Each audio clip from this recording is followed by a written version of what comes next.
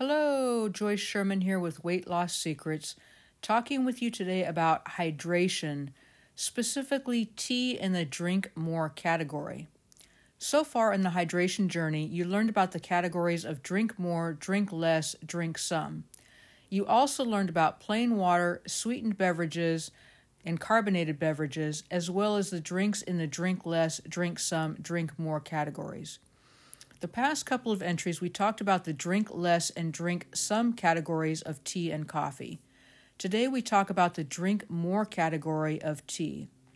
That is, plain tea. Tea contains a host of health-promoting substances. Black tea is rich in theaflavins and thearubicins, strongly associated with decreased stroke risk. Green tea is rich in catechins, especially EGCG, and may lower your risk of several cancers. White tea is the least processed type of tea, so it retains the most antioxidants. Herbal teas are caffeine-free, packed with antioxidants, and available in a variety of natural flavors. Go plain if possible. Cream, sugar, and other additives reduce potential health benefits by adding calories and artificial sweeteners and flavors. Plain doesn't have to be boring, though.